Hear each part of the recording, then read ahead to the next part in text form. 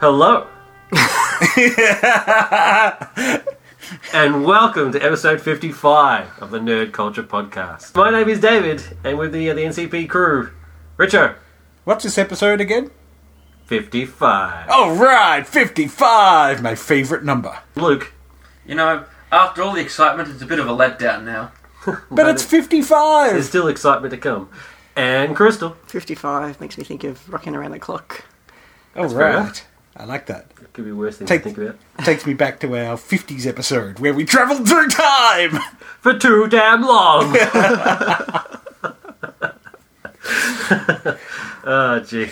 So for this sexy episode... Oh, yeah. Oh, yeah. I don't know why the episode's so sexy. I don't know what's going on. The episode. Yeah, I was about to say, I just took my insulin, so it's gone to my head. I've got the insulin rush. You're not meant to inject it into your head. That's good. That's a good point. For this episode, we have a return of our 5-minute popcorn junkies on same time next year, Romper Stomper, and a combined 5-minute popcorn junkie, which will be a 10-minute popcorn junkie. Ooh. Because you demanded it. Pacific Rim.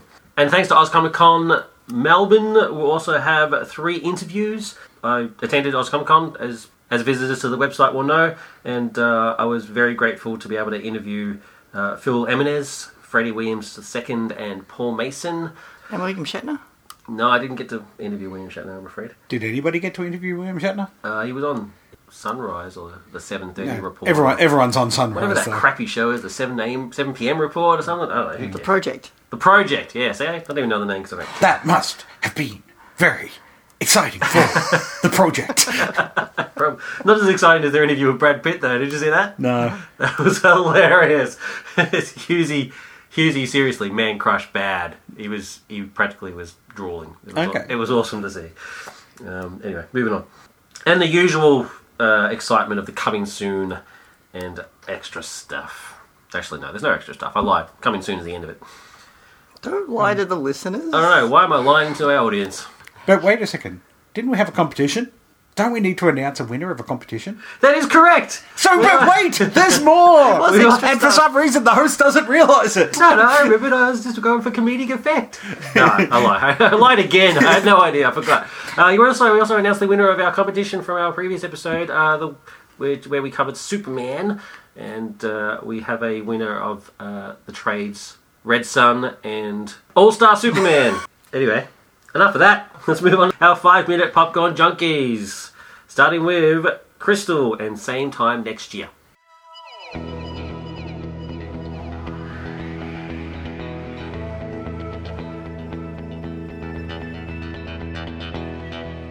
1978, same time next year, starring Ellen Alda and Ellen Burstyn.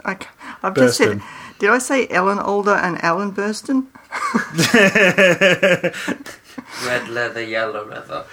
Alan Alda, Ellen Burstyn. Alan's the man and Ellen's the girl. There we go. Luckily no one was called Aaron, would be really confused.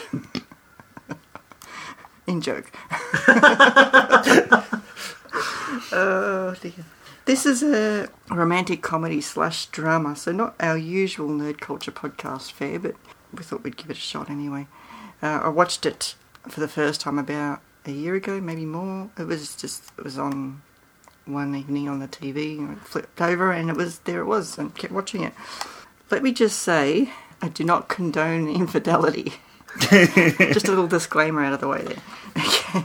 So we can all, sign relief now. Sign relief. I'm the one that should be sighing relief. I'm the one married to it. This movie starts out, unfortunately, with a montage, which is, well, at first I thought it was unfortunate.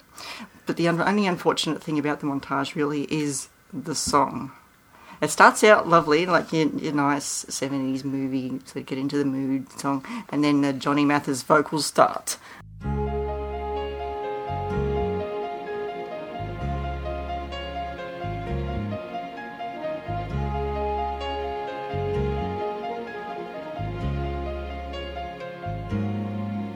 Hello, I don't even know your name, but I'm hoping all the same. This is more than just a simple hello. And the unfortunate thing about this is this is repeated as the years move on during the 5 film. times. The montages are great. They flash up images when you pick the images, that's great. But the song, Paul McCartney had actually written a song for this, which wasn't used. Should have gone with that one. I don't know what it was, but they should have gone with that one. Mall of Kintyre? Shouldn't have gone with that one. What I liked about this movie is you get George, who's played by Alan Alda, and Doris, who's played by Ellen Burstyn. Why did they get two people with such similar names? They are at a beachside retreat. They're sitting alone in a restaurant, which is clearly what is off-season, separately. And as you watch the initial montage, they meet, they get talking, they go back to his beachside house, hut thing. Anyway, the dialogue doesn't actually start till the next morning, but that's actually when the story starts to get interesting. So what happens is George goes up there every year to meet a client, because he's a CPA. It's a special client, so he goes all the way out there to do the books for this client. And Ellen goes out there every year while her husband and kids go off to the mother-in-law. The mother-in-law doesn't like her because she got pregnant before she got married, even though the husband actually did have something to do with that. She just doesn't like poor old Doris. So Doris goes to a nearby convent retreat every year, but after this year, it turns out that they all go back every year to meet each other. So once every year they meet up, and over the 26 years, you don't get to see every 26 years. They sort of jump in spaces of 5-6 years or something like that. You get to watch this relationship progress. You sort of see all the peaks and troughs of any sort of relationship. And the interesting thing is you also see how their characters progress. Doris progresses from this Midwestern American housewife to someone who wants to educate herself better. She finishes high school, she turns into a hippie, and then she becomes a businesswoman. Whereas George, he's a bit more free-spirited, and then he becomes stuffy through his own personal tragedy, and his politics change, and then he goes into analysis. It's just quite an interesting sort of little journey.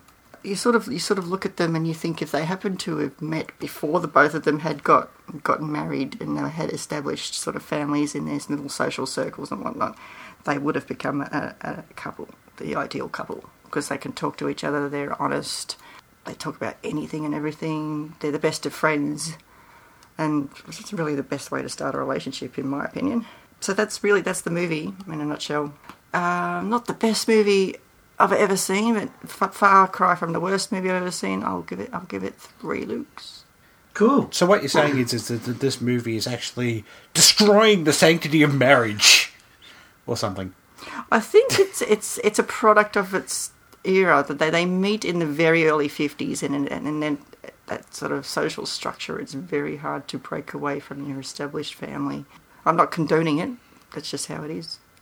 Yeah, I had a serious problem with the morals of this film right throughout. No, I mean, I did quite enjoy it, mainly because the performances are excellent.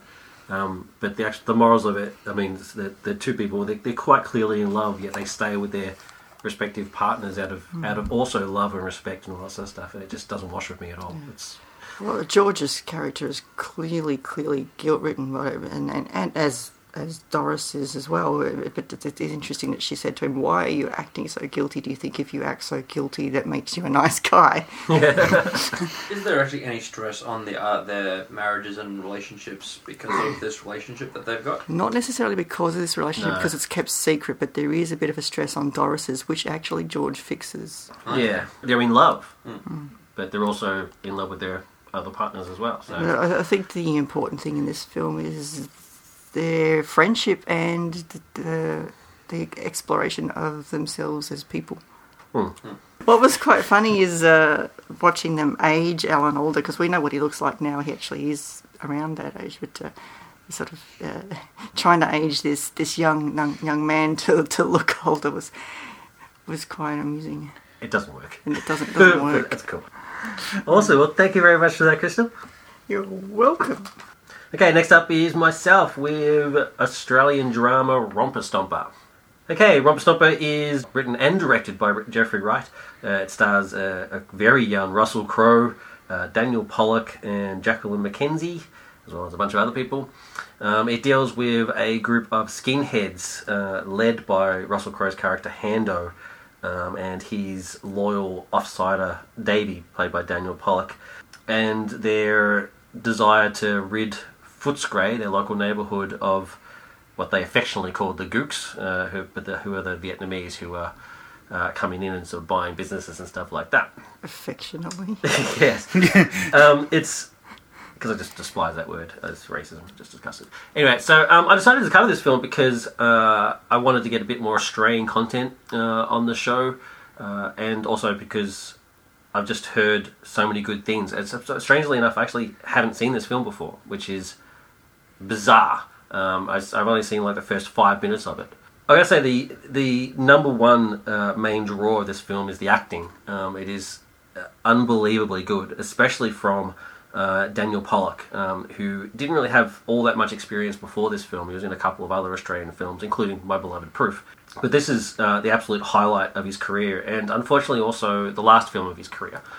He was a heroin addict in real life, and he had a bit of a rough time, and this film was basically all that was keeping him going, really. This and his relationship with Jacqueline McKenzie. So, and he actually took his life once filming was completed.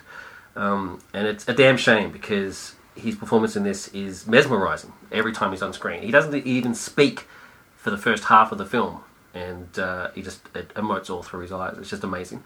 And acts Russell Crowe off the screen, which is quite surprising considering, it's Russell Crowe, who dominates every film he's in. Defeating itself. Yeah, especially this. It's an excellent performance. The only real letdown to this, I would say, is the story is just quite pedestrian. It's not terrible. It's nothing all that amazing. I would have liked a bit more insight into the people in the film and their motivations other than just racism. There is one particular scene where Hando reads out some of Mein Kampf to Jacqueline McKenzie's character Gabe, and I guess that was the scene that I was waiting for to happen in order to sort of find out why Hando does what he does. But it's never really touched on from there. So and then towards the end of the film, Hando just turns into sort of your typical thug, brainless thug, and it sort of ends the way it ends. I don't want to ruin the ending because actually it's quite powerful, but it could have been more powerful if I'd known a bit more about Hando's character.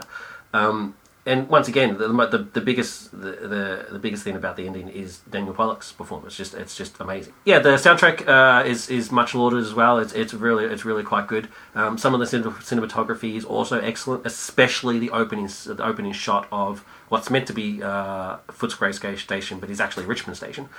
Brilliant stuff, but like I said, let down by lack of insight on the characters and very, very pedestrian story. I'll give this 3 out of 5 looks. I think this film was missing an old Mother Hando character. You needed someone saying, he's a good boy at heart. Come in here, Hando, and sit down and have a cup of tea. And what are you doing messing around with those fellows? They're no good for you. Well, don't you sort of get that with Davy's character, Davy's grandmother? To be honest, I really didn't pay much attention to the film. That is basically. I was reading the book. It's interesting. I've not actually seen it myself, but I remember the furor at the time of its release. A lot of people were actually objecting to not just the racism, but also the violence in the film as well.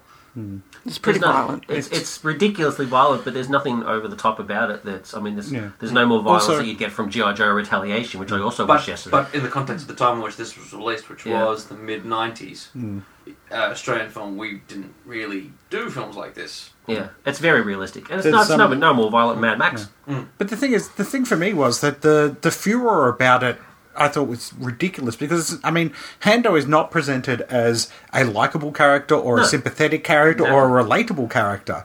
He's presented as exactly what he is, a racist scumbag. Yeah. And the fact is that,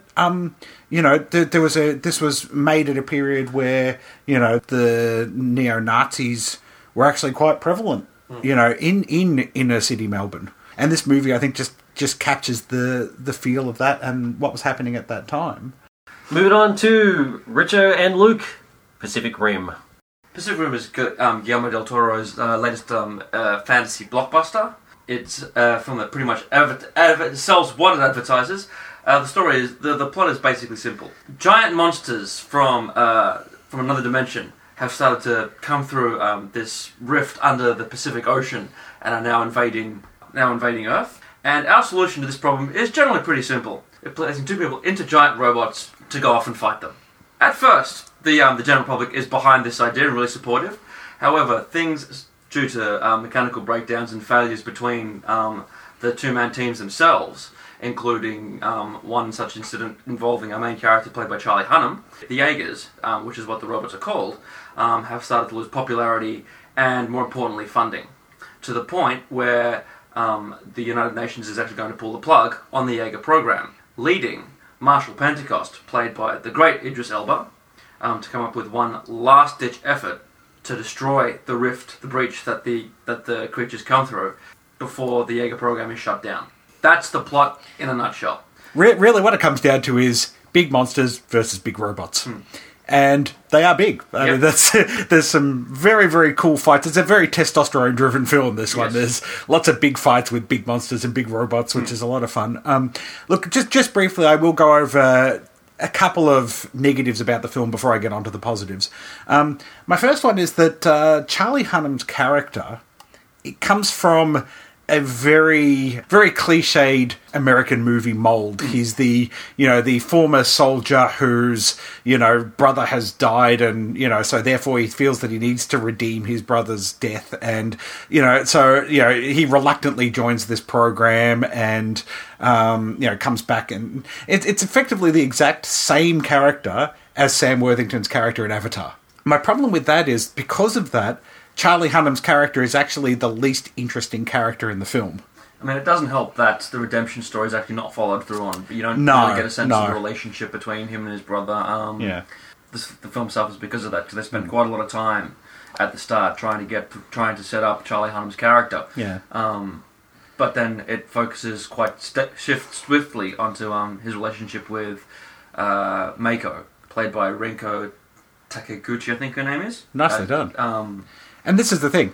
It's actually Mako. Yeah, Mako. Mako is a far more interesting character. She has a really fascinating story. Her parents were killed by monsters that attacked Tokyo. And during the attack, she was found by Idris Elba's character, who at that point was one of the Jaeger pilots. And he kind of raised her and helped bring her up through the ranks of the Jaeger program, but is also protective of her and doesn't actually want her becoming a Jaeger pilot, even though we find out pretty quickly that she's better than most of the guys that are actually in the Jaeger program. So she's actually a much more interesting character with a much better and stronger motivation that is played out more in the film. And honestly, I would have made her the main character because she's far more interesting than Charlie Hunnam's character. So I must admit that was probably my first problem with the film. My second one was there's a few moments in this movie where they go into the standard, chest thumping, we're the best kind of thing that you see in a lot of American action films, and it's a little bit too much of a Top Gun feel. There is a little bit of that. Young hot shots facing off each other, thinking that they're the best. The macho posing, and at times it does get into the stuff that you really want to see, which is not young hot shots beating each other up, but giant robots beating up giant monsters. Which brings us to the good stuff. Honestly, this movie is awesome when it comes to giant robots fighting giant monsters. The fight scenes are magnificently created. The special effects are brilliant. Guillermo del Toro is an amazing director, and he manages to capture those fights beautifully. I would love for them to sit down Michael Bay when he's making another Transformers film and show him that this is how you do a fight properly when you've got giant things fighting one another. Or maybe even, the makers of the new Godzilla film. I hope they've learned a bit from this, because the action sequences are fantastic. And you really get into it. Like, it's a really exciting film. Despite the chest thumping, you do kind of get a bit of a, hell yeah, here come the big robots, let's go. There's all the sort of excitement that you love from old Godzilla movies is very much beautifully captured in this. The production design, the designs of the robots is fantastic. They are all very distinct.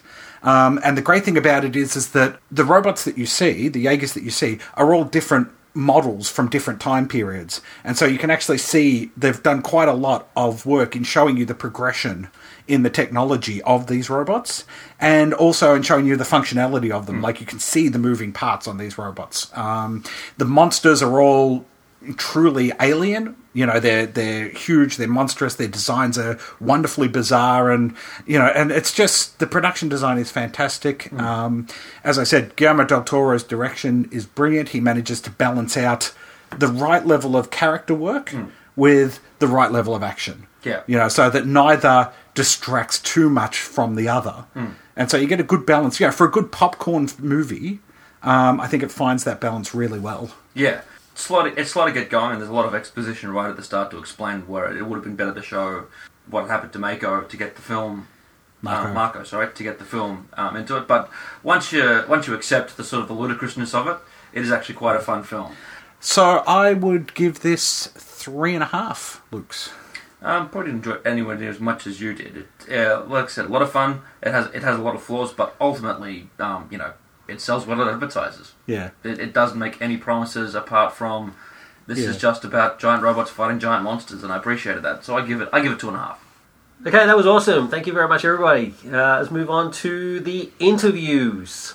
Okay, so as I said at the start, I attended OzComic-Con Melbourne, this year's OzComic Melbourne, and I just have to say just a huge thank you to Hub Productions for putting on such a magnificent show. I mean, I was a tad critical of last year's effort, and I'm unashamed to say that it wasn't the best.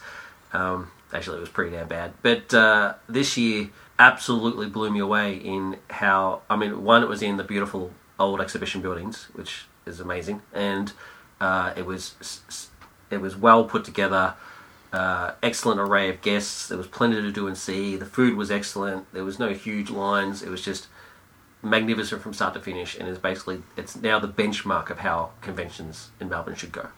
It was magnificent stuff. And so also thanks to Blue Planet for organising some interviews for me. I had some interviews on the Friday before the show with Bill Farmer and Phil Jimenez, and it was magnificent. And I also managed to get some interviews at the show with Nicola Scott, Freddie Williams II, and Paul Mason. It was great. It was a great show. And I even got some sketches as well, which was awesome. Check out the website to check out some photos that I took of the actual sketches themselves. Magnificent stuff. So first interview I got is Phil Jimenez. It was an absolute pleasure to talk to him. It was just a legend, and I would jump at the chance to talk to him again. It was awesome. An awesome moment was when I was down in the foyer of the hotel waiting for my interview time, and I'm sitting there, I'm reading comics on my iPad, and this guy sits next to me, so he leans over and he's like, "Hey, can I just ask, what's it like reading comics on your iPad? How do you find it?" And I turn around, and it's Phil Jimenez. So I was like, "Holy crap!" It's like, what do I say? And it was awesome. We just started chatting, and he was very approachable and very friendly. And then we later on had the interview itself, and just lovely guy. So here we go. Without further ado, there's enough from me. Phil Jimenez. This is David. I'm here with is it Jimenez? Jimenez. Yes. Jimenez. Spanish. Okay. Because it's like a long-running joke in our podcast that we can't pronounce anyone's name. It's insane. Nobody can pronounce mine either. It's insane. So you heard it here first. That's exactly how it's meant to be said. I'm not going to try and repeat Jimenez. Welcome to Australia. Thank you. It's absolutely a pleasure having you here. Lovely being here. Third time. Yes. Oh, that's amazing. Yes, I'm actually very excited. You actually get a chance to see it? Yes, so I've been to... it doesn't matter. I'll tell you. I'll tell you later. But later. We'll get to the interesting stuff. Okay, so you are, of course, a writer-artist. Magnificent art. Thank you. One of my favourite artists is you have a very... just a classic, clean style that just translates out to anything. Probably most famous for your run on Wonder Woman from 2003. Yes. Writer artist, as well as, of course, New X-Men and the Invisibles. Amazing stuff. Tomorrow, I didn't know you could get signed here, but tomorrow I'll have my New X-Men omnibus. Perfect. That I'll be lugging around for you to sign. But be careful of your back. It'll be worth it. Okay. And, of course, Infinite Crisis. So, can you tell me, what sort of got you interested in art? Art.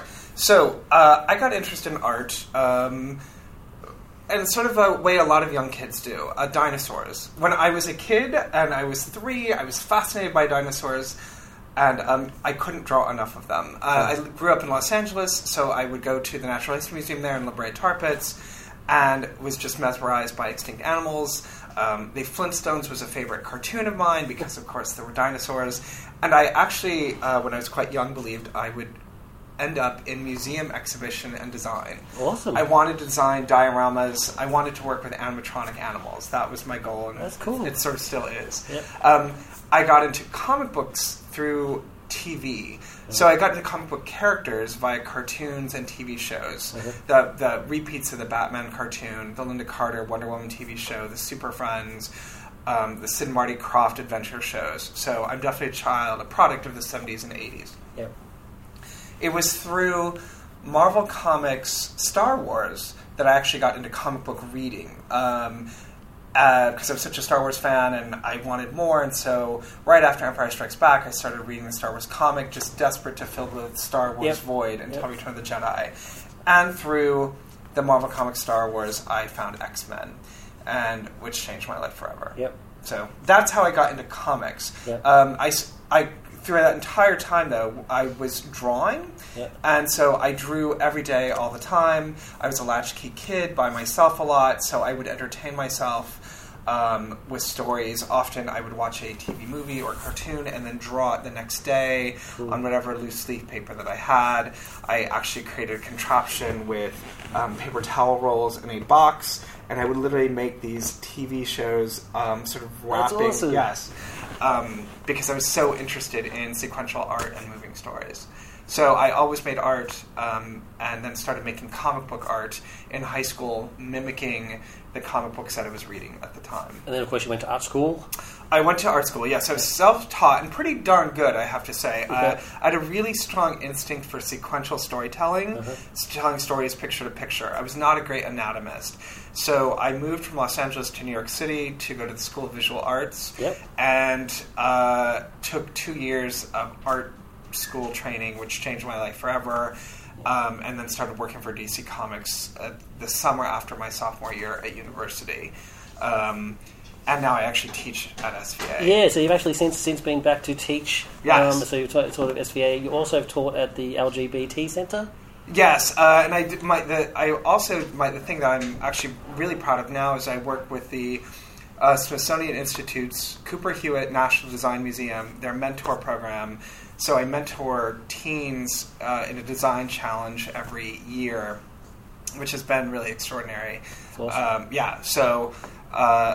I like to say I give back. I learned a lot from my teachers and mentors, an extraordinary amount. I wouldn't be here without them. And so I just like to sort of give their lessons and pass them on in my own little way. That's awesome. And so with Wonder Woman, you also did writing as well. So and also with your creator-owned series, Otherworld. Yes. So So you've explained your love for drawing. What sort of moved you into the writing side? I have a mixed bag with writing. I write primarily because when other writers who I think are better at their jobs aren't writing me anything I want to draw. Or when I think I have a very specific vision for something. So I think the most successful thing I've ever written was Tempest, primarily because it was earnest, it was passionate, and it was just me and my editor. Wonder Woman was a very strange experience. There are many stories about it online, because there was editorial interference from beginning to end, which I still, 10, 12 years later, think I need therapy over, because I don't... In hindsight, the interference I faced, issue after issue after issue, I still don't understand. For whatever happened, those couple of years happened, and that's the way it goes. Are you still proud of the run, though? I mean, it's still hard a good run. It's a fine run. It could have been a lot better. And I think that's what I will always be frustrated by. When I look at those decisions that I know weren't mine, I had to concede because I was young and I didn't know how to barter, and because the executive editor at the time and we didn't get along, and so I just made so many of those stories were stretched out or condensed or altered in ways I just never naturally would have done, but I had to fit the needs of a crossover or the events of 9/11, say. So pride is not... I'm happy. Will always be thrilled to be associated with Wonder Woman, and I think people that read it can tell when it was me. For example, the Day in the Life story, Wonder Woman was still considered like one of her classics, and that was just me and Joe Kelly writing Wonder Woman, like writing and drawing Wonder Woman. That was just us. And so, pardon me, I do take pride in that. I would love one more shot at that character. I don't know if I'll ever get it, but I think it would be fun now, knowing what I do both creatively and editorially and personally, to just have one last shot at Wonder Woman. Yeah. And if you don't, at least the encyclopedia. Right. Another thing, which the encyclopedia I wrote with John Wells, which was just the volume of research for that book. That book was supposed to be done in 18 months, and it took me almost 2 years because I was doing other work on the side, and I had to reread the entire run, plus Justice Leagues and Brave and the Bolds and all these other appearances, and then sift through all these various iterations of her. And that's a whole other conversation about how I believe there's not one Wonder Woman, but there are at least 3 of them. Right. And so different people have their favorite. Actually, there are 4 with the Linda Carter. I was going to say, Linda's one of them. But in comics, there are about 3 distinct versions, and so that was just. I'm also really happy to be attached to that book, but again, we had to call in help, John Wells, because I just couldn't finish the thing. It was a lot of work. Yes, it was a lot. So on New X-Men and The Invisibles, you worked with Grant Morrison. Yes. What was that like? Everyone asks that question. It was like working on any other comic. Yeah. Grant writes scripts just like any other person writes them. Sometimes the content is different, but the format is the same. Panel 1, page 1. He didn't invite you around to the house and do a spell or something? No. During The Invisibles, we couldn't even find him. I remember he was on his world journey, and we would get... this was back in the days of faxes, so we would get his scripts faxed in. Wow. I remember one issue, it was faxed in, I want to say 3 weeks before we had to get it to the printer, because I don't even remember where he was. And the trick with him is he would be someplace and be like, I want this reference. But this was in the days of AOL, with the early really web browsing. So waiting, it was like inch by inch on the screen while you're waiting for the image of the reference. Maddening. Yes, totally maddening.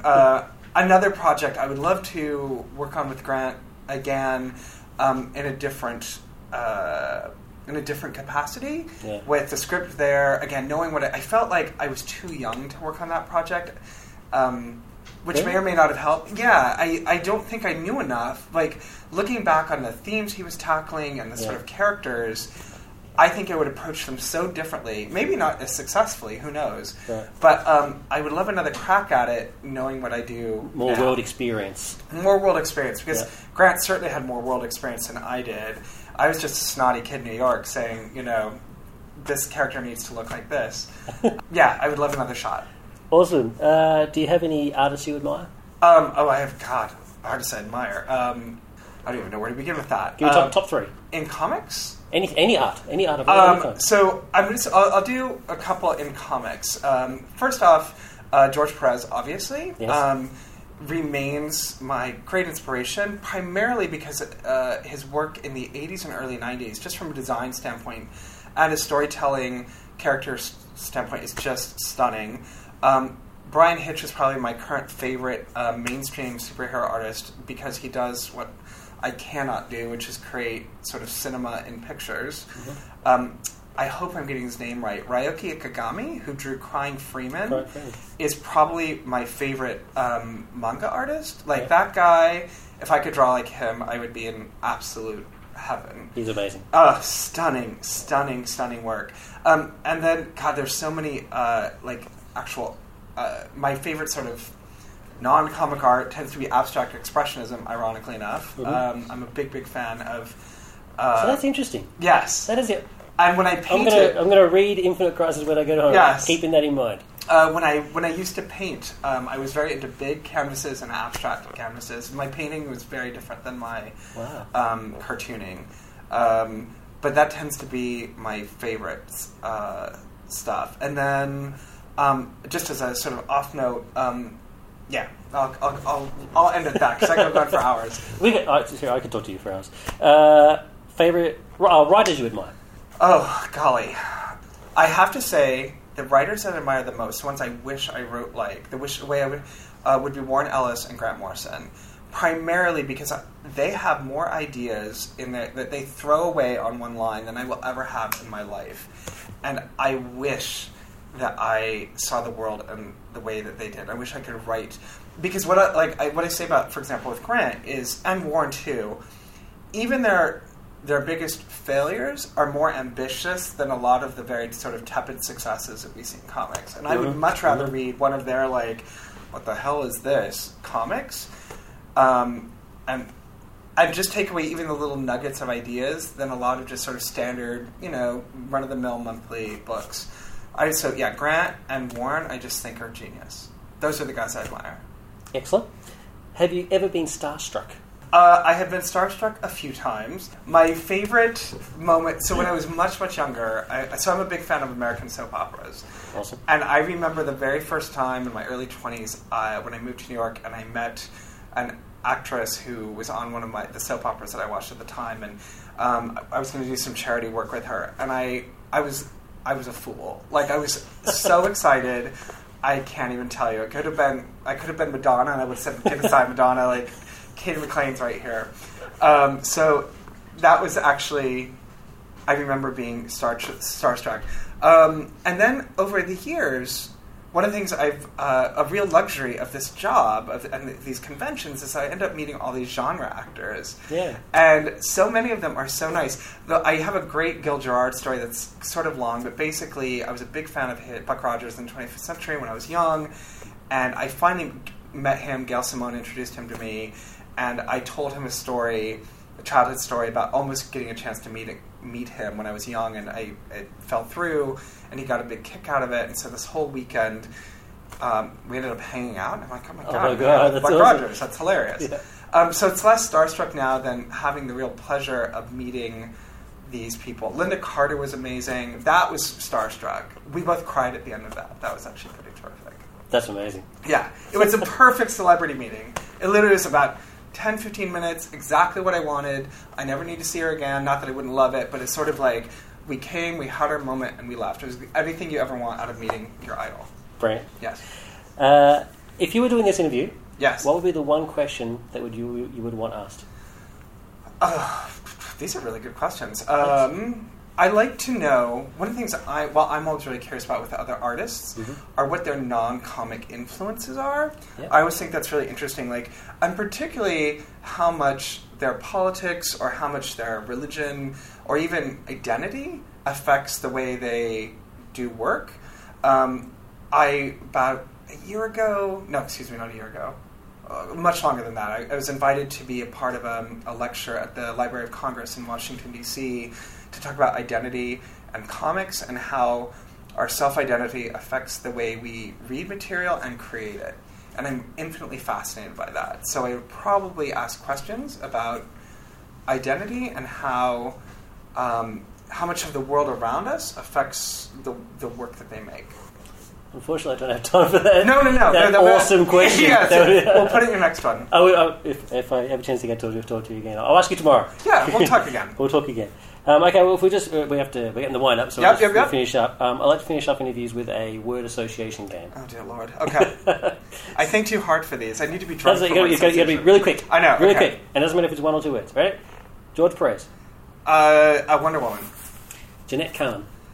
DC Comics. Tempest. Neil Posner. Superman. Man of Steel. Digital Comics. The Future. Coffee. I like it iced. Iced. Love. Expansive. Wow. Awesome. Great. Thank you wow, very much. That was really good. You didn't need me giving you a question. That was terrific. Thank you. So there you go. It was Phil Jimenez, as I said, legend. Seriously, we could have talked for hours and hours and hours later. It was absolutely magnificent stuff. And so thank you again, Phil, for taking the time to talk to me, and also for the magnificent sketch. Absolutely brilliant stuff, and I really appreciate the fact that you did it for me. It was really, really cool. So next up we have Freddie Weems II. Freddie is probably best known for his Robin and Captain Atom work. And he's a great artist and underrated artist, I think. He was just an absolute pleasure to talk to. So as I said at the start, This was recorded at Oz Comic Con, so the sound quality is a bit hit and miss. So bear with it. But he's got some gold and bloody hilarious as well. So here we go with Freddie Williams. This is David, and I'm here with Freddie Williams II. Yes, sir. Thank you very much for taking the time to talk to us, Freddie. Yes, my pleasure. This is really exciting because actually, while you're talking to me, you're actually sketching the commission I just asked for you. Seeing the master at work, it's very cool. See me make all my mistakes that eventually get cleaned up and then forgotten about, hopefully, The ink wash will cover that up, it's fine. I won't hold it against you. So can you tell listeners what your best known work would probably be? I'm probably best known for when I first started at DC. I worked on Robin for about 2 years off and on, and that was in 2005 and 6. I did about a year's run on the Flash. No pun intended on that. And then in addition to that, I did a book called. I wrote and illustrated a book called The DC Comics Guide to Digitally Drawing Comics. Yes. And so those are the things I'm probably best known for. I'm currently working on a book called The Movement that Gail Simone is writing for DC Comics, and we're on issue. I think the 3rd issue just came out, so that's where we're at. That's awesome. I've actually, a friend of mine's got a copy of the digital comics book that you wrote. It's like his Bible. Oh, great! Yeah, it's absolutely magnificent. The fact that I'm talking to you now would be like, oh my god. That's great. I've gotten some really good feedback from from it affecting people in a positive way. People who've said it's been useful, and that's great feedback. So I'm appreciative of that. That's awesome. So what first got you into comic work? I always had an interest in drawing, and some of my earliest memories were of staying in from recess. Do you guys have recess here? Yeah, we do. It's called the same thing. It's called the same thing. All right. I would purposely stay in. I would ask my teacher if I could stay in just so I could draw He-Man and Superman and all this. This is whenever I was, obviously very young. And I remember drawing from, we used VHS to record some Thundercats cartoons, and I would pause it on the screen at full poses and draw from that. That's awesome. Yeah, so my earliest memories and interests were of that. But what really got me, on the path of drawing professionally was let's see, what year would this have been? 87 or 88, perhaps. I saw a book called ElfQuest. It was a graphic novel book 3. It's like a big collection of Wendy Penney and Richard Penney's ElfQuest book. And then in the same month, I also saw Jim Lee's X-Men number 272. Wow. And so their work was so inspirational that's what got me to want to draw comics. It was just so seminal to me that it provoked me or inspired me to want to draw. I want to do this too. And so if you looked at Wendy Penney's work, which was kind of a combination of Disney animation and manga, and it was at a time when manga wasn't very popular in the U.S., that if you looked at her work and then if you add it to Jim Lee's work, the result is my work. I didn't necessarily plan for it to be like that. It's just that's how it worked out. I can definitely see that in Captain Atom. Yeah. Yeah, I can do that. There's like a cartooniness that kind of can be rooted back to Wendy Penney and some Arthur Adams and stuff. I mean, I have other influences definitely, but and then some of the superheroic aspects of it are very Jim Lee-esque on my best days, at least. Awesome. What was the first comic that you ever bought? I honestly don't remember the first one I ever bought. I mean, X-Men 272 was the first book I remember buying with my own allowance, with my own funds. Before that, I know I had some comics when I was younger, but we were rather poor whenever I was growing up, so a lot of the comics I had were kind of from like the dime store, or secondhand from my older cousins who were getting out of comics. But X-Men 272 was the first one I remember, and it made a big impression on me at multiple levels there. Yeah. You always remember the first one. Mine was Amazing Spider-Man 289.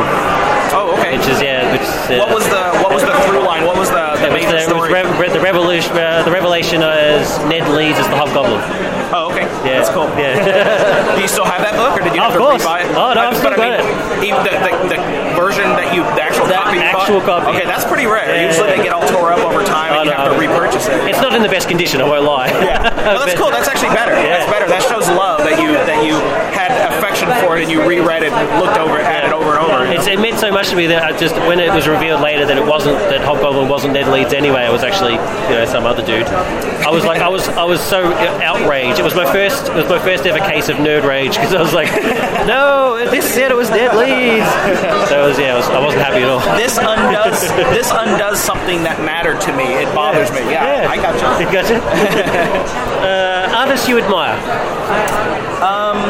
Well, starting from the ones I've already mentioned, Jim Lee, Wendy Penny, but some bigger influences on me more recently would be Arthur Adams, who's an amazing talent, J. Scott Campbell, Mike Mignola. Frank Miller in how he spots his blacks and uses shadows. I'm not joking. When I was working on Captain Atom, I picked up some. The main influence was David Lloyd and his V for Vendetta work. Yeah. Because first of all, it's awesome. David Lloyd is awesome. Yeah. But whenever I was trying to dissect the Frank Miller stuff to kind of understand it, I'm not kidding. It intimidated me so much I couldn't look at it for more than about a half an hour at a time. Wow. I just couldn't kind of unravel the formula of why he was doing what he was doing. His abstraction and his contour line, like implied lines and negative space, was so well done, and you could still understand the environment even though only like 6 or 7 things had been drawn. Basically, I had to metaphorically and physically back away from it. I'm not joking. That's how big of a deal.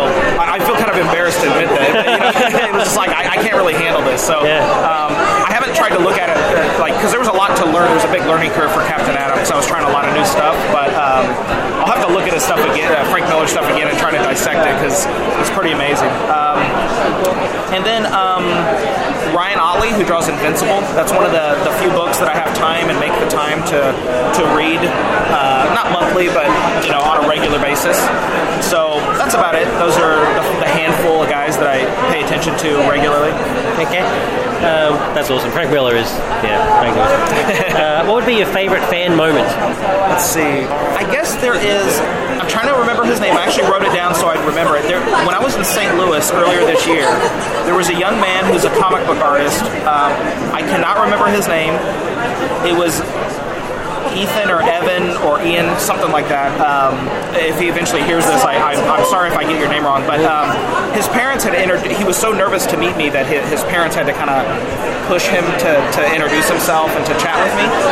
That he watched all my YouTube videos because I have a bunch of how-to YouTube videos, and he was very nervous to meet me. I did a free sketch for him, and I gave him a business card, and as he was walking away, I saw him say to his parents, it's like he showed him what he got and the glee that was in his face. He didn't know I could see him, but I was just looking at him through the crowd or whatever.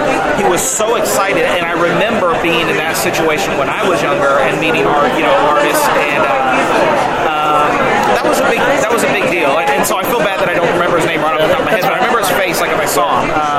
That's amazing. But there's been a lot of other really encouraging, pleasant experiences, like with the DC Comics Guide to Digitally Drawn Comics, where people have told me that they had artists who had given up drawing but had decided to give it a shot again and pick it up again, because of the DC Comics Guide to Digitally Drawn Comics. So to be to help somebody rekindle their love for that is it's almost surreal to because I'm just a guy who wrote that book. Yeah. You know what I mean? But I've had from their accounts a big impact on them, and that feels fantastic. That's awesome. Yeah. Have you ever been starstruck? I have, a couple times. I've met Jim Lee for the first time in quotes about 4 times. Like I meet him, and we don't really have we haven't had much of an interaction, so it's like a very brief. He'll say "nice to meet you," so I know that but it's not like we've had lunch together or anything like that. But just every time that's happened, I felt starstruck. that. I'm very in connection with the human nature of being an artist, and it's very peer to peer. Even if I know that they're much higher than me on the totem pole or something like that, I'm very cognizant of they're just they're a guy like me, and they're going through similar things, or they have already gone through what I'm going through and stuff. So I don't tend to get starstruck too much. Jim Lee and then Will Smertofsky was another one that I kind of didn't know what to say, and I was trying to sing natural, and I don't know really how to fake that. So yeah, those two guys, I guess. Oh, and of course when I met you. Oh, well, thank you. That's going to be the soundbite. What would you be doing if you weren't a comic penciler? I would hope if I disconnected from all artwork, like if I just never got into any artwork, because my answer would be like I would try to be in animation or doing a comic strip or commercial art or something. But if it was none of that at all, I guess this would still be an art, but I like the aspect of teaching and connecting to people and seeing when they get, in quotes, get something that they didn't get before. And also there's usually a lot of reciprocation where, like in comic book panels at a convention, like Q&As and stuff, or demos, there's more back and forth than you might suspect, because like artists who are learning something, they'll often say, well, I've been doing it this other way, and it's good for me to learn that as well. Like I'm learning from them, even if it's not the best way to go about it. There might be a side effect or just a different way of working that I hadn't considered. So teaching of some sort, but it would still, I guess, be art related. So that's really awesome, though. Thanks. Yeah, actually teaching the skills that you put into your book. I would love. I have ideas for at least 3 more how-to projects in my mind that I keep making notes on and stuff, but I just don't. I just haven't had the time. I really want to do that, and I talk about them in the occasional YouTube videos and in interviews and stuff. And people ask me like, "When are you going to come out with that other thing?" And I honestly don't know. I hope to someday, but I'm just not sure really. If you were doing this interview, what would be the one question that you would want asked? The question you just asked. Really? No. That would have been probably the best answer. I should have said yes. But actually, you've asked some really good questions. Because the typical ones I get, I do sometimes get like my primary influences and that sort of thing, and like how I broke in. That's the other really typical one. But the favorite fan moment, that's one that I had never been asked. That's actually a really good question that I'm glad you asked. Oh boy. I honestly am stumped. Okay, we'll come back to it. Okay, cool. All right. I like to do a bit of word association. Okay, is this free association? Free association. Oh, jeez. Just say whatever you want that comes to your head, doesn't matter what it is. Okay. Okay, you ready? Every answer will be burrito or chimichanga or taco, because I'm actually kind of hungry. No. Okay, alright. Favorite food? Pizza. Alright. Okay, DC. Marvel. Captain Atom.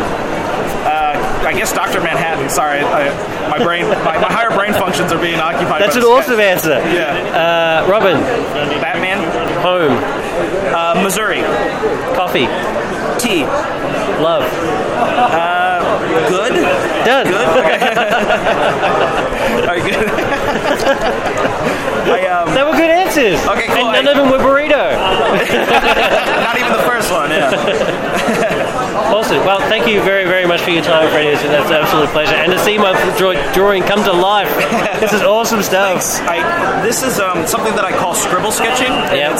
It's just you give yourself permission to draw like 100 bad lines, 100 wrong lines, knowing that in the mix you'll see the correct line, and then you just erase and kind of draw out those good lines, and that's how you get the correct ones. You just lay down a forest, and then you eventually find the tree that you want.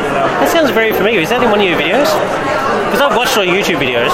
The forest, and then laying down a forest and then finding the tree. That's brand new. That's actually this is the first time I've ever said that. You heard it here first.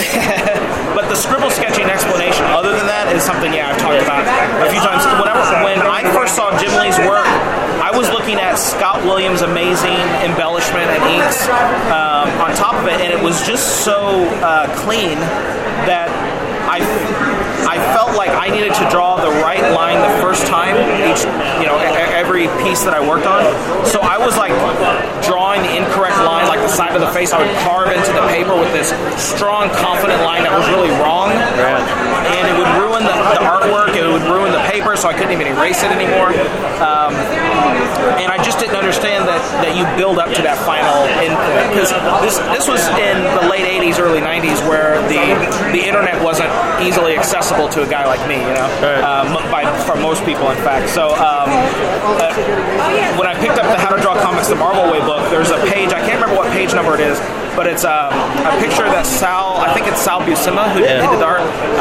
He did a scribble, he didn't call it scribble sketching, I don't know what he called it, probably scumble or something, that he drew a Thor, and it's like you're looking at his back lateral and his outside of his hip and stuff. I can picture the pose, but and he does it in this really controlled scribble throughout it, and that's what really spoke to me, and that was the only page he did that on. The rest of it was very clean, shaped, structure drawings.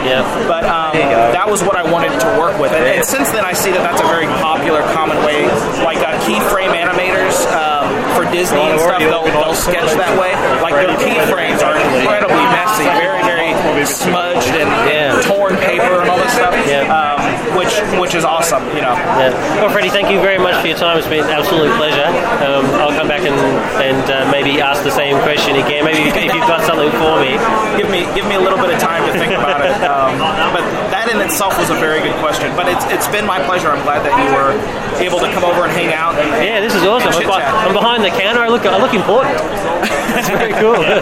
Isn't it like? I think who's this artist? Is it different? But on this side of the table, it is different. It actually does feel quite different. Thank you, Freddie. Cool. Thank you.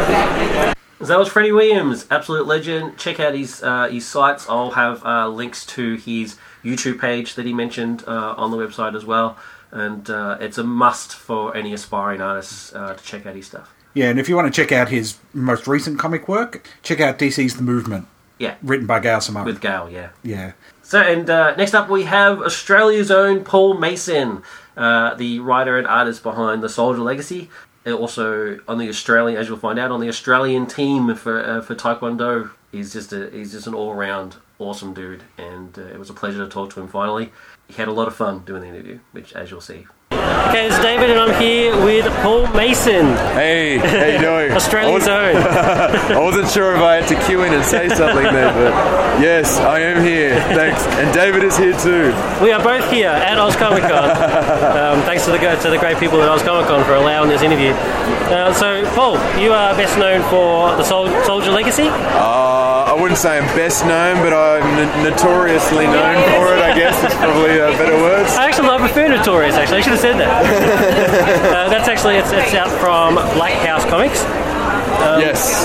Can you tell the listeners a little bit about Soldier Legacy? Yeah, sure. I was in uni. I did a Bachelor of Animation at Queensland College of Arts at Griffith Uni. And for my honours year, I wanted to look at comic books and who are my influential comic creators, and I started looking at Stan Lee and Jack Kirby's work, and there was a lot of stuff in Jack Kirby's work that really appealed to me. I wanted to do my own sort of hero book. I was a big fan of their Captain America stuff and the Sergeant Fury and the Howling Commandos. I don't know, something about it appealed to me. It was just a bunch of grunts, no superpowers. There's a bit of war history in there, but essentially it was a superhero book without powers. Yep. You know what I mean? Yeah, cool. Wahoo and all that sort of business. Yeah.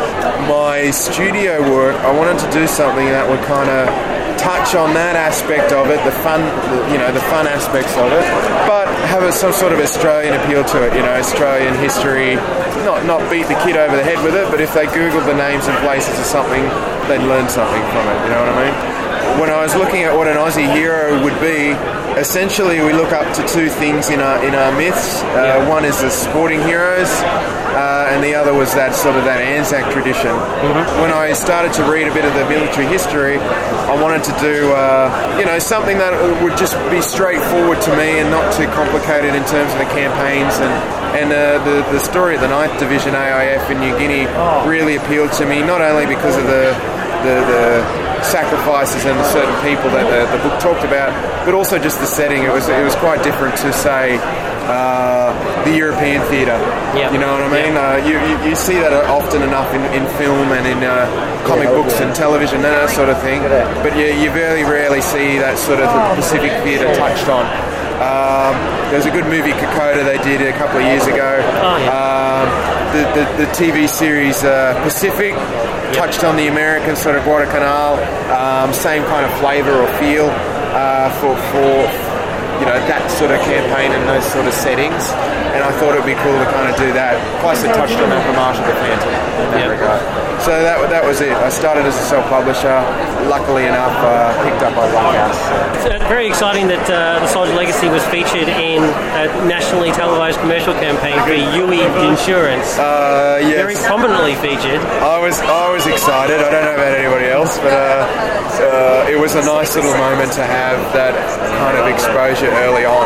And I hadn't been with Blackhouse for that long, actually, when the opportunity arose. I was self-publishing, and I was getting it printed through Jeffries Printing, which was an offshoot of, they're the guys that run Blackhouse Comics. Oh, okay. Yeah, so everything that they make is all Australian made, 100%. That's awesome. I'm really happy with that. And they said, hey, because they were doing the Sherlock Holmes series through the newsagents, yeah? Yep. And Jason Polos' Eek and Jan Schopenhauer's Twilight Age, and I know Jason Franks was getting their stuff printed through their Kagamono at the time. Yep. And they said, what do you think about doing Soldier Legacy with us? I'm like, yeah, that's great. That's awesome. Yeah, so... And then they were approached by, I think, Youi Filmsmiths did the commercial. They said, we're looking for this Aussie sort of comic book hero, and they were looking between that and another prominent book, and they ended up rolling with mine, which I was, that book actually has gone on to explode in the comic scene. So the other book? Yeah. They're doing really well. The Deep, I'll give them a plug. Oh, The Deep. Oh, so Tom Taylor's The Deep. Yeah. Like, I mean, they got the cartoon series and overseas exposure and just gangbusters, you know what I mean? Yeah, I mean, all due respect to The Deep, it is awesome. I do love it. But Soldier Legacy is definitely more the Aussie sort of look that they were going for, I think. So I think they made the better choice. I appreciate that comment. Yeah, thank you. I think too, it's from a visual perspective, they like the mask. Yeah. You know what I mean? It gave them a little bit of a story to go along with the campaign that they were running at the time. It works. It was nice. And as I said, I guess the one downfall was that because the book hadn't been out for very long, people didn't realise that it was an offshoot of an actual comic.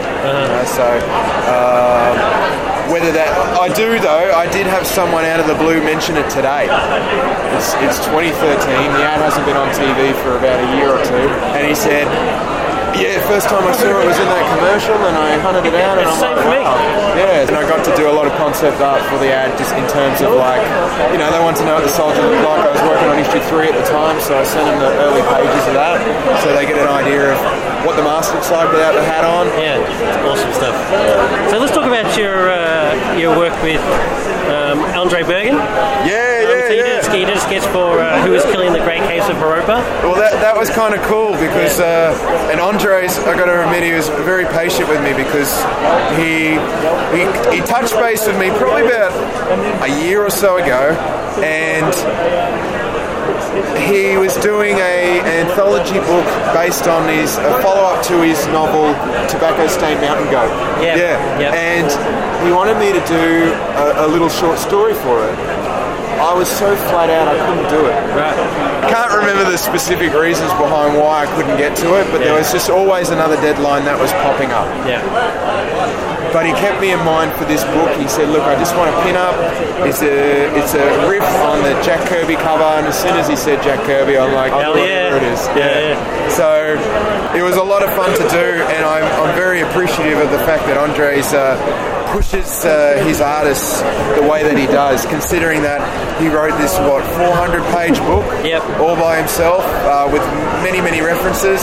And in actual fact, I believe in one scene in the book where they're talking about old heroes, the soldier gets a mention as one of the heroes in his universe. So I was kind of like, oh, that's awesome. It is awesome. What I mean? Where's my royalties, Andre? So, no kidding. I'm an absolutely huge fan of Andre Bergen. I actually listened to that show, and it was very. I'm going to praise your show because that's the one reason why I'm enjoying talking to you now is that you do a lot of research in your stuff and you're very thorough and it's not just a fanboy gushing, I like the reviews. Thank you very much. Good crew and I enjoyed that show. Awesome, thanks. Then we then had a follow-up show where I got to interview him. I didn't see that one. Yeah, we'll hear it. It was awesome. I'll track it down. So just to point out, so it's Who's Killing the Great Crabs of Europa. Paul's sketches on page 214. Check it out. Yeah. Awesome stuff. I really want to talk about your involvement with the Australian Taekwondo team. Oh, yeah. Absolutely brilliant. Thank you, man. First person a couple of people have said, like, are you going away for your trip, or how's your karate going, or something like that. How's your karate going? Yeah, I don't mind. It's the fact that they care. Not many people really care. It's my 4th World Championship. I did train on another team. Political reasons, I think we pulled out at the end of it. But that was about 3 years ago. I think the last world titles was 2007. I got bronze. Nice. So I'm looking to go better. Yep. So you're heading to London? Yes, yeah. Originally South Korea, but of course Kim Jong-il or Kim Jong-un or whatever the new guy is, he was jumping up and down, and a few people got cold feet and decided to move the event. So that's kind of fair enough. Still, so the Australian team, magnificent. Thank you. I'm doing the World Championships in the UK, but before that I've got the Human Fly story coming out at San Diego Comic-Con, so I wanted to be there to see it. Yeah. It might not be a DC book, but it's or a Marvel book, but it's the guys are doing the movie for the Human Fly. It should be awesome. It's a really funny story because it's based on a real life dude himself, and the anthology book has a lot of guys, including the original artists and a couple of the original artists that worked on the Human Fly series from Marvel back in the 70s. So it's kind of something I wanted to be over there and see and hang with my good mate Christopher Guerra, and he's got some things in the pipeline, so it'll be a lot of fun. Well, I like to think that my contribution to your Going Away Fund will result in like a hot dog or something. Sit in America, you're eating a hot dog, think of me. I will. Or if I'm eating mushy peas in London and fish and chips. Bangers and mash. Yeah, whatever weird concoctions they serve in their... Pork pie, yep. I don't know how. Alright, so I'll just finish up with some nice easy ones. Sure. Artists you admire? We already said Kirby. Well, Jack Kirby, Greg Capullo, John Romita Jr. Those are the big three. But really, it's the work ethic of Kirby, Capullo, and John Romita Jr. Because, he has every right to be the most arrogant person you could possibly meet, but he's not. And I've met him in person, and I can assure you, he is one of the nicest guys I've ever met. That's awesome. Yeah, guys work hard for their family, they're polite to people, and those are the big things that I tried to pick up when I first started doing this nonsense was work hard, be polite, Okay, this question sometimes throws people, alright? Okay. Just warning you in advance. Alright. If you were doing this interview, yes, what would be the one question that you wanted asked? Oh, yeah, that does throw people. I thought I would be prepared for that one, but I'm not. I don't know, man. I'm just thankful for the interview in the first place. Hey, you know what I mean? I don't know what I mean, a lot of the interviews that I do, we talk about, the soldier stuff or what influences me. I guess what's really nice is that you've read the books to begin with. So you're familiar with it. You're familiar with the Taekwondo stuff, which I appreciated. What can I say, man? No, you got me. I got you? Yeah, you got me big time. I don't know what.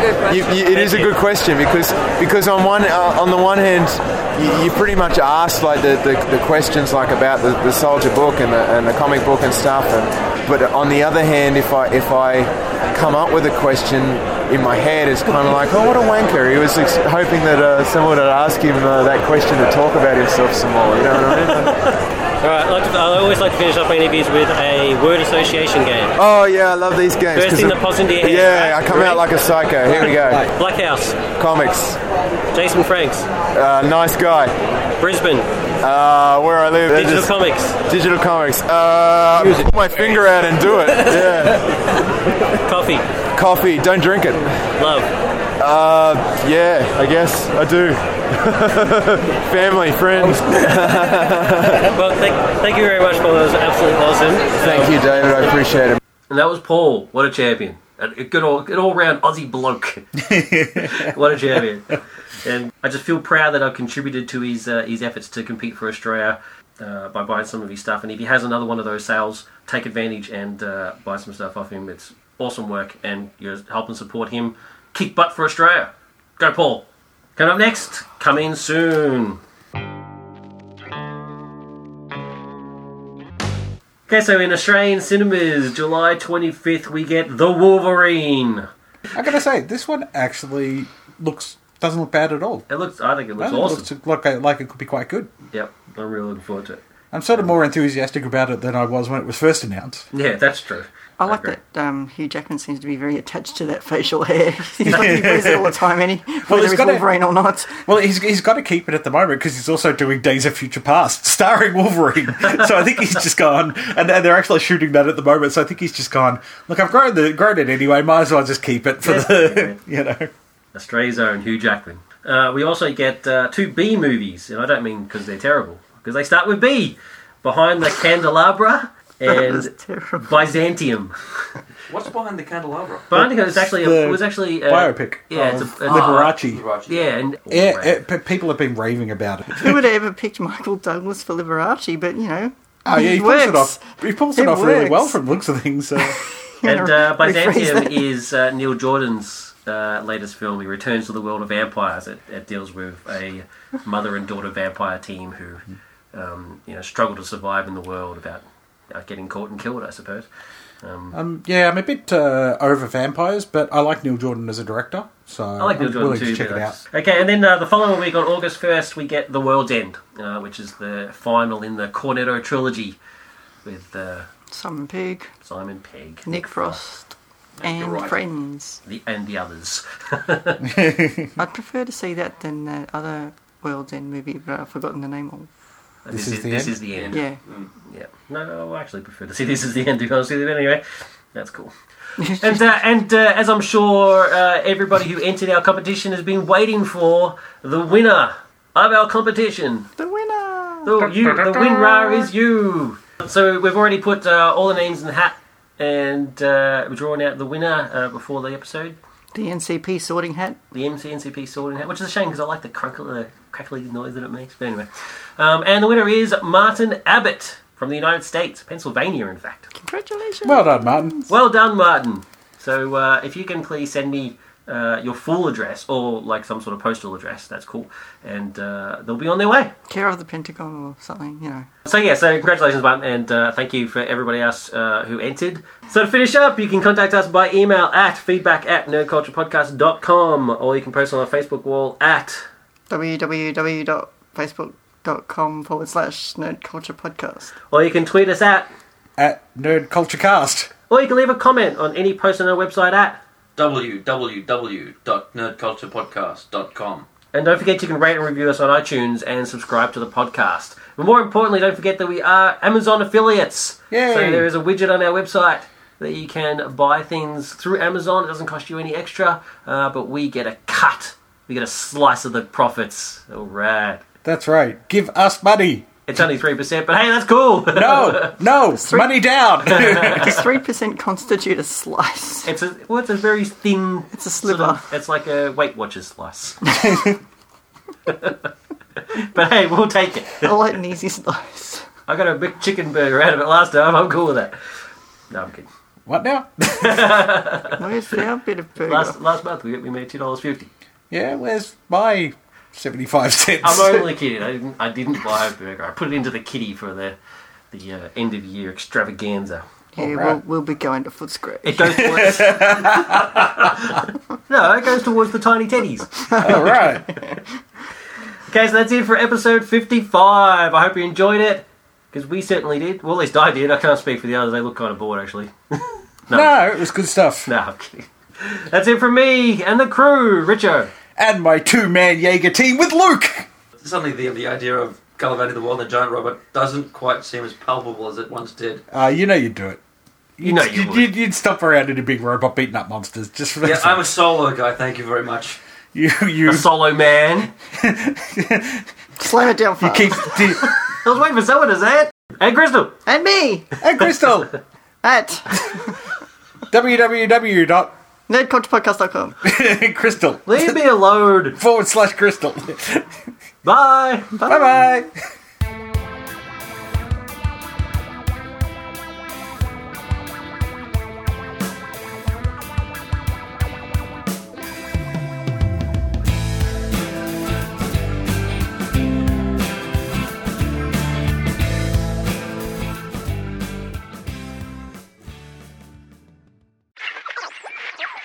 This podcast was brought to you by the Big Top Network. Hi, this is Paul Mason. You're listening to Nerd Culture Podcast. Hi, this is Arnold Schwarzenegger. You're listening to Nerd Culture Podcast.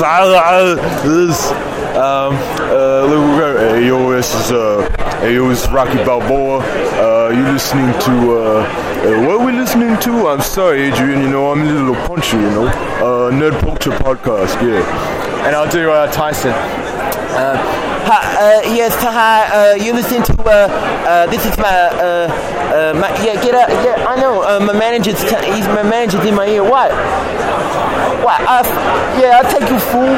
Yeah. Okay. Sorry. This is Mike Tyson. And you're listening to Nerd Culture Podcast. It's ludicrous.